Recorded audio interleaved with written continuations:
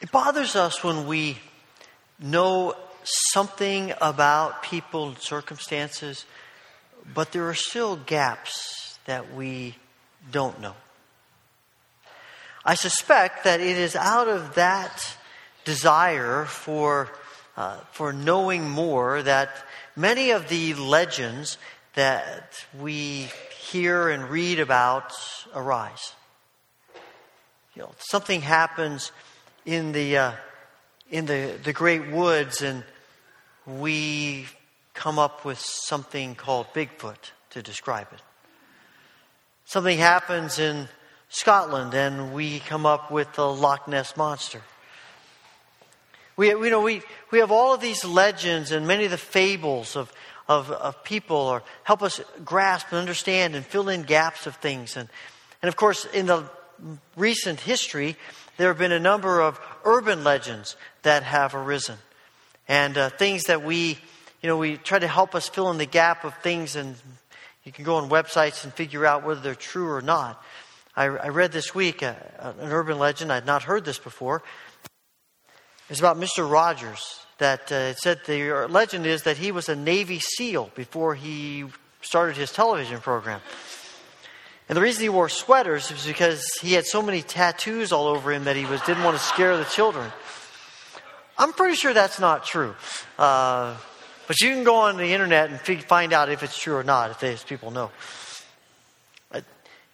I was thinking about those legends and things this week as I was rereading the story again and thinking about the story of Mary Magdalene. It's intriguing to me that Mary is given so much weight, so much space in the small amount of material we have about the resurrection. Mary's not really someone special. There have been a lot of legends that have been written up about Mary as well. There are some legends that say that she and Jesus were involved in a relationship, that they were married, they had children. I mean, on and on it goes. But Mary seems to be one of the people in Scripture that folks want to make up stories about her. But what we know from the Scriptures is that she is a woman who, for some reason, and we don't know exactly what it's about, but she has 7 demons in her that Jesus casts out of her. Heals her, transforms her. Because of that, she becomes one of the devoted followers of Jesus. She's a part of a group of women who, Luke tells us, take care of the needs of Jesus and his disciples, which may mean that they are wealthy and so they help pay for their food and lodging and things, but it probably means that they travel with them and they cook their meals and they do their laundry and they just take care of some of the mundane tasks. And it's not because they are in some way subservient to Jesus. It's because Jesus has done something in their lives, and this is a way of expressing their gratitude. And so we have Mary in the middle of this story. We also know about Mary that she is one of the few people who is mentioned as being, one of the few disciples is mentioned as being at the cross when Jesus is crucified. There are a few other names of women there. While most of the disciples run and hide, Mary and some of these women stick with Jesus all the way to the end. And the gospel writers give us various facts about the resurrection story. Each of the gospel writers includes details that the others don't. But one of the details that all of them include is that early on that first Easter morning, Mary goes to the tomb. Mary comes to the tomb. She finds that the stone has not just been rolled away, it has been lifted out of the groove and set aside. That seems to be the image we get from the words John uses. And without anything else happening, she runs and tells John and Peter, and they come running back and they go into the tomb and they see that the body is gone, the grave clothes are there still. And they come out scratching their heads, trying to figure out what exactly has happened here. And John tells us that they go home and Mary stays.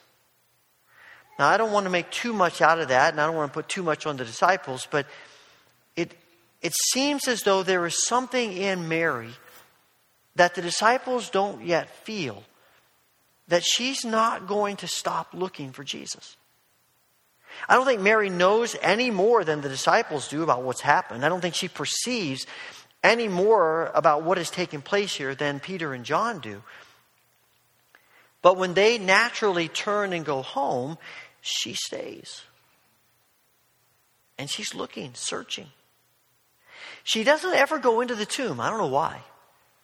But John says she bends over and looks in, and she sees two men seated there that weren't there before. And John makes a point to tell us that they are seated where Jesus was lying. One at the head, one at the foot. I think John is trying to remind us in another subtle way, Jesus is not here. He has risen. And then Mary feels someone behind her. You know that sense of, you don't hear anything, no one says anything, but you just sort of have that sixth sense that someone is standing behind you, and you turn. And she turns, and there is a man she thinks is the gardener. And he asks her, "Why are you weeping?" She's not weeping because Jesus is dead. I think she's shed enough tears about that. She's weeping now because his body has been taken by someone. And that disturbs her deeply, as you can well imagine. What have they done with Jesus? She has no clue that this is Jesus himself. He says her name, and everything changes. Mary has this encounter with the angels and with Jesus because something in her won't let go of searching, seeking Jesus, looking for Jesus. This idea of seeking God, of seeking Jesus, is one of the major themes that makes its way through the Scriptures from beginning to end. In the Old Testament, in the book of Deuteronomy, Moses is preparing to leave the people of Israel, and he keeps telling them, seek the Lord your God with all of your heart. Keep seeking him. David says to Israel, seek the Lord with all your heart. David says to Solomon, trying to prepare him to take over the reign of Israel, and he says, if you seek the Lord your God with all your heart, you will find him. Keep seeking. Keep seeking. We see it over and over and over again. We hear it over and over again of God calling his people to seek him, of the prophets telling the people to seek God. And this idea of seeking is more than, it's something you can't just do it casually. To truly seek God is to engage with God with all of our heart, all of our soul, mind, every part of our being. It is this yearning, this desire. In Psalm 63 that we read a few moments ago, David says, I seek you with all of my heart.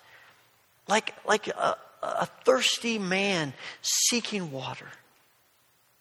Seeking God, it's like those moments when you have lost something, you cannot find it, and you turn the house upside down looking for it. It's that valuable. There is no closet that hasn't been opened and taken things out. There's no drawer that hasn't been examined. There's no couch under which you haven't looked. Every place you can possibly think it could be, you search it. And after you're about a half an hour, your house looks like a tornado's gone through it. That's the kind of seeking that God is asking of his people. It is with every part of our being. Everything in our hearts, everything in our minds. It is a yearning, a desire to know God. To seek God. In Psalm 119, it talks about seeking and obeying the word. And those two ideas are connected together. And I don't think that means that everybody who obeys the word is necessarily seeking God, because Jesus calls out the religious leaders of Israel for knowing the scriptures but not doing anything about it. But if we are seeking God, we will naturally want to do what God wants us to do. It is one of the ways in which seeking comes out of us. It's one of the ways in which we seek. To look at God's word, to hear God's word, to read God's word, and to respond positively to it. And to respond positively to God. There is a sense in seeking that we realize that we simply want what God wants. And I suspect that one of the reasons we struggle with seeking, one of the reasons we are hesitant to seek as God is calling us to seek, is because we don't really want God the way He wants us. There's a sense, quite frankly, of apathy about God. We want God when we're in trouble. We want God when we need Him for something. But when it's just life, it is so easy for us to take seeking God casually. And one of the reasons we do that, I think, is because deep inside we're a little bit afraid of what God may ask of us if we really seek Him with all of our heart. What if God asks us something hard, something difficult? What if when we seek God, when we open our hearts to God, when we open our minds and every part of our being to God, He puts His finger on something in our lives and says, you got to take care of that. You need to ask that person to forgive you. Or even more difficult, you need to go and forgive that person. You need to be obedient in the way that I'm leading you. And I know you want this plan for your life, but this is more the direction that I think you ought to go. This is going to lead you to so much more. Are you willing to do that? Are you willing to go wherever God calls you to go? Are you willing to stay when you'd rather go?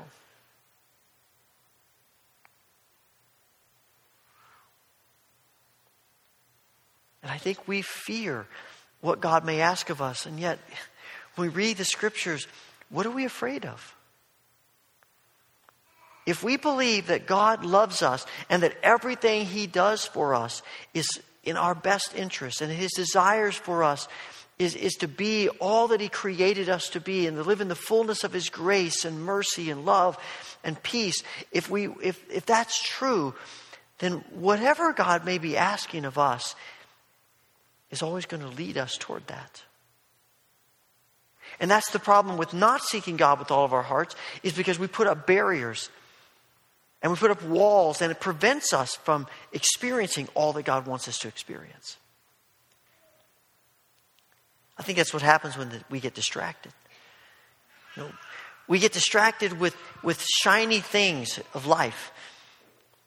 And they seem so awesome, but they pull our attention away from God. You see Mary here at the tomb. She is so enamored with the empty tomb, she doesn't realize that Jesus is standing right next to her. And sometimes we are so enamored with things that have happened in our lives that we can't let go of. People who have hurt us. Circumstances that have brought pain to us. Our dreams and plans that we want for us. We get so enamored with those things, we have a hard time realizing that Jesus is standing right there and has so much more for us.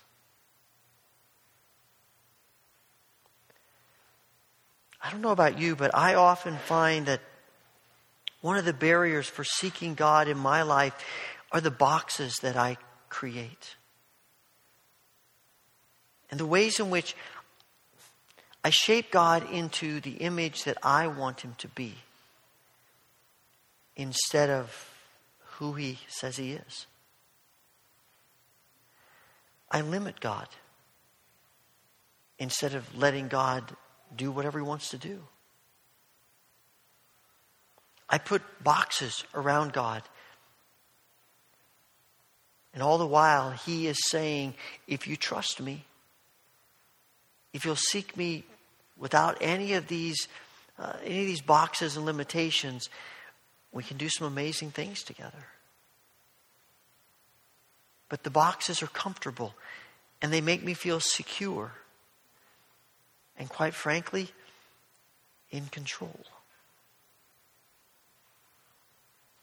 I think one of the reasons we struggle with silence in prayer, with contemplative prayer, with listening prayer, is because we're a little bit apprehensive about what God's going to say to us in the silence.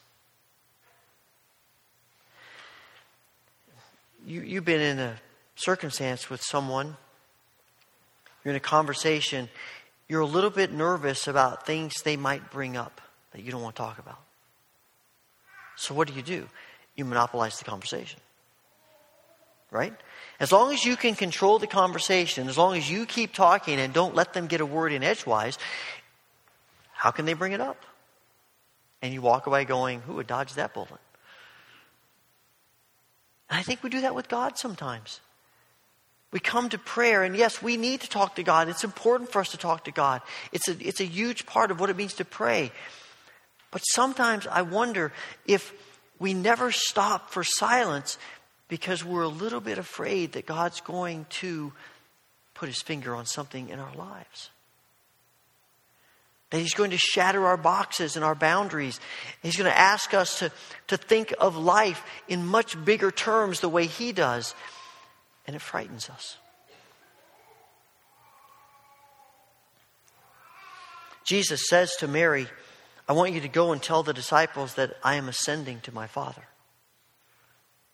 There's a lot going on in that. I mean, He told His disciples earlier in the upper room that night before He died that He needed to ascend to the Father so that the Holy Spirit could come upon them and be with them. And that's a part of what He's saying to them. But I think there is also something in that idea of Him ascending that eliminates the boundaries of being a human person on earth. I mean, He is always the incarnate Son.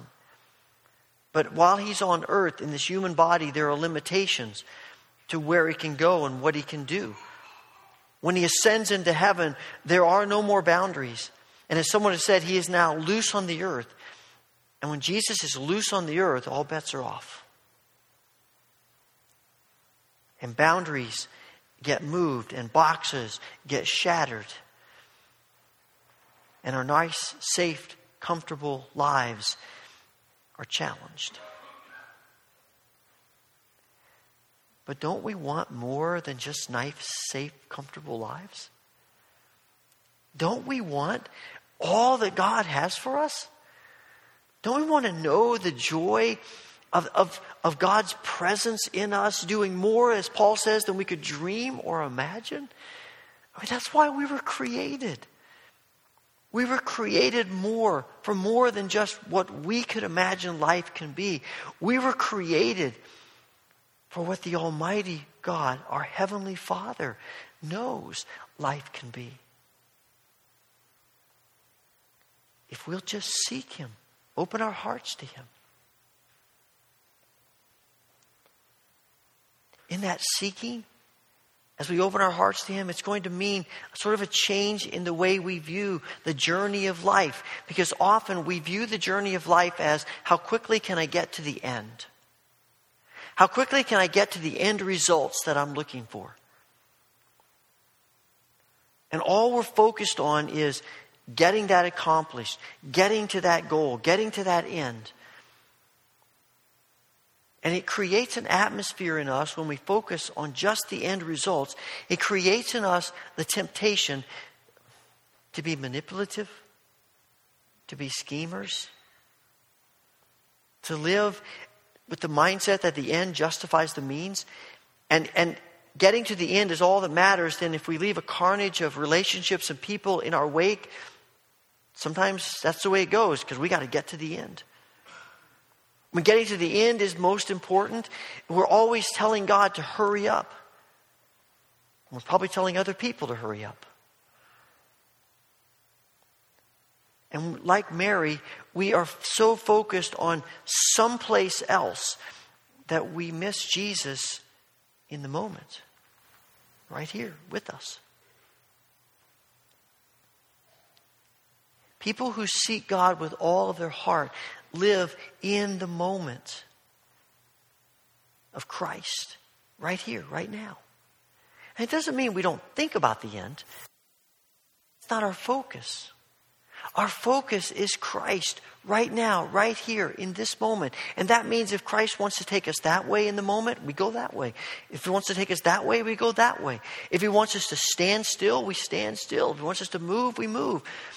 But it's living in the moment, because God is less concerned about the end results than He is the relationship with us in the moment. If you're in a relationship with someone, if all you're thinking about is where you're going to get to, it's probably not going to be a very healthy relationship.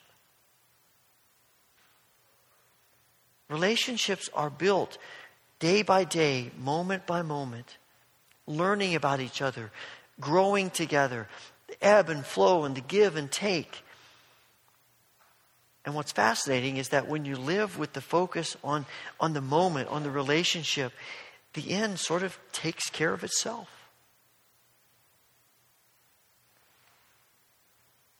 And seeking God with all of our hearts is not so much about the end as it is our motivation for the moment. About just desiring Jesus every day, every moment. Through the ups and the downs, the good and the bad. Just wanting Jesus and surrendering to Jesus. And when we do that, it creates a sensitivity in us that we see Jesus. We recognize Him in our lives and in the world around us that we had missed before, because our eyes were way out there instead of right here. And in that sensitivity, we begin to understand more than we ever have the depths of God's love for us and the relationship He desires for us. Isn't it interesting that Mary looks right at Jesus and she doesn't even recognize that it's Him? Now, granted, He has a resurrected body that's same but different, but I think part of it is the context. I mean, the last thing she's thinking she's going to see is Jesus alive. She was there at the cross. She watched Him breathe, gasp His last breath. She saw Him die. And she was a part of the group of people who wrapped Him in grave clothes. And she watched Him be carried to the tomb. And she watched Him laid on the slab. And she watched as the stone was rolled into place, sealing the tomb. There's no doubt in her mind He was dead. Jesus being alive now is completely out of context. You know how that is. You see someone in a different place than you normally see them, and you scratch your head thinking, oh, how do I know that person? And if you're like me, I typically am able to figure out how I know them by the context of the place where I know them.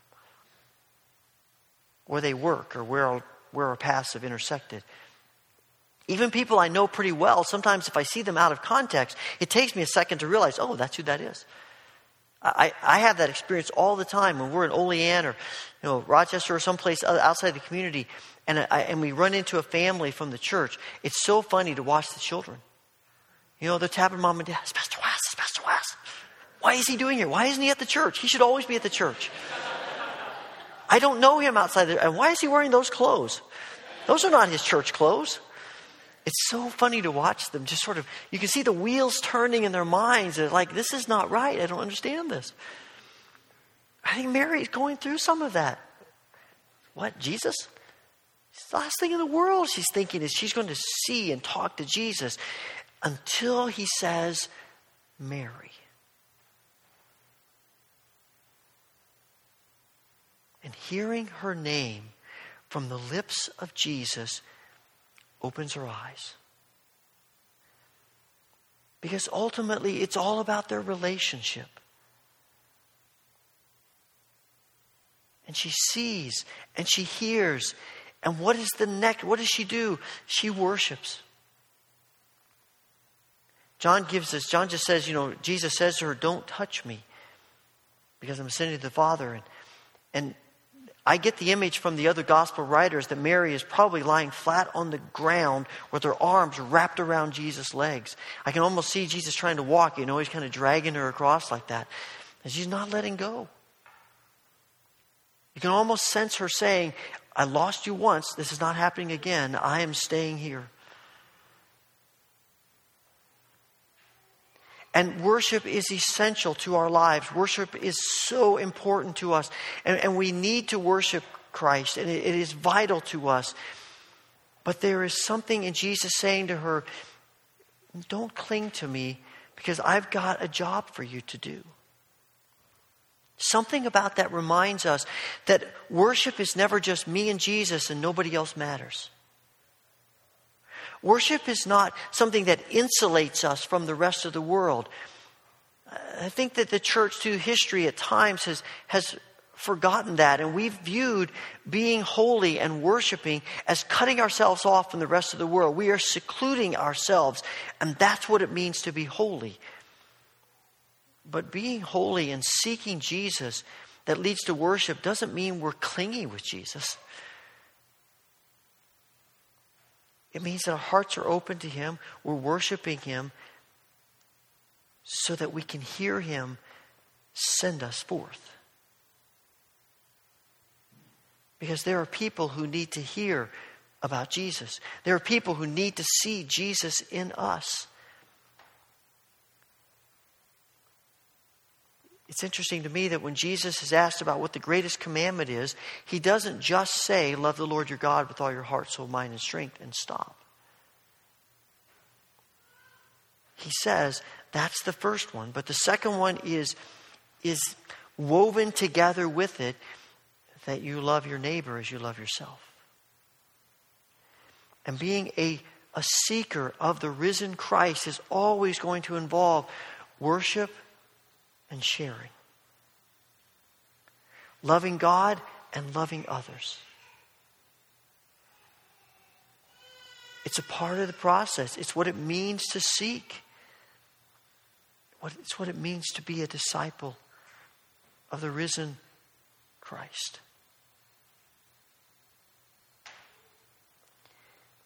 Mary has to be one of the most unexpected people to be placed in this position. Anybody writing this story on their own without the inspiration of the Holy Spirit wouldn't tell it this way, particularly in the first century. In that culture, women are not considered credible witnesses. Women are allowed to testify in court. Their word isn't taken seriously. And if we were to make this up, we would say, let's find the most powerful person we can. The person that has the most influence in society. That's who Jesus should appear to first. And then He can tell everybody else. And once again, God surprises us. He does the unexpected. He doesn't choose one of the disciples. He doesn't choose, if He's going to choose a woman, He doesn't choose His mother. He chooses Mary. Quite frankly, not anybody special. Except to Jesus. And Mary becomes not just the first person to witness Jesus resurrected, but the first person to tell anybody else about it.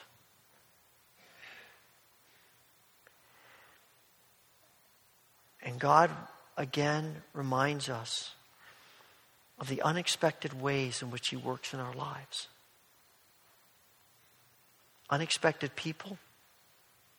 I know every one of us has people that we encounter and we are thinking there's no way in the world God could ever say anything to me through them. Unexpected circumstances. God is the master at using the unexpected to speak into our lives. But we will miss it if we aren't seeking, if we aren't looking, if our hearts and our minds and our eyes aren't open to it.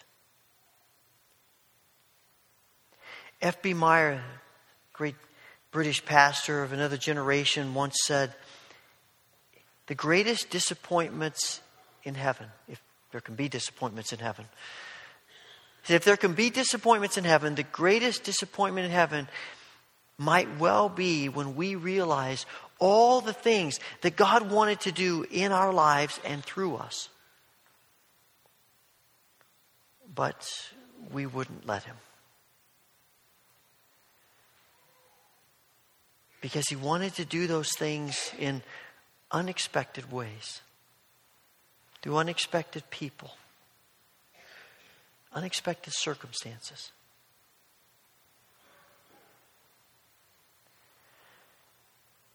I suspect every one of us is here this morning and our minds are turning and we're thinking about a person, a circumstance, a situation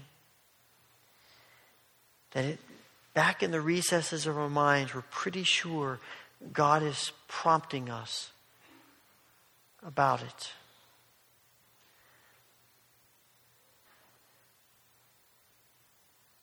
Will we let God speak into our hearts? Are we seeking Him with that kind of openness and trust to let Him say what He wants to say and to prompt us to do what He wants us to do and to find in obedience and in trust amazing joy and life, transformation for us and maybe for others. Father, in this moment of silence,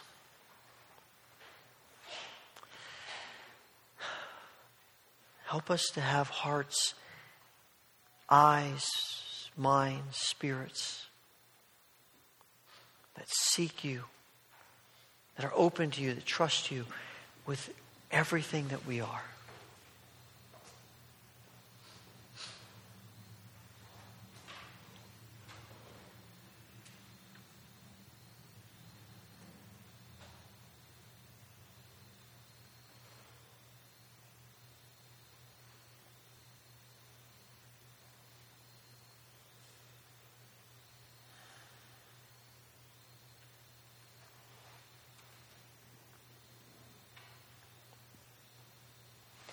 Father, thank You for loving us enough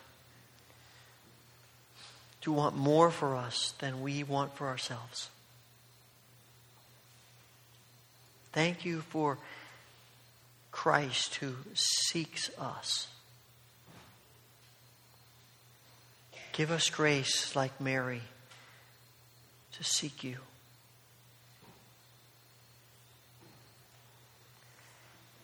We ask this through Christ, who is risen and who is at work to transform each of us. Amen.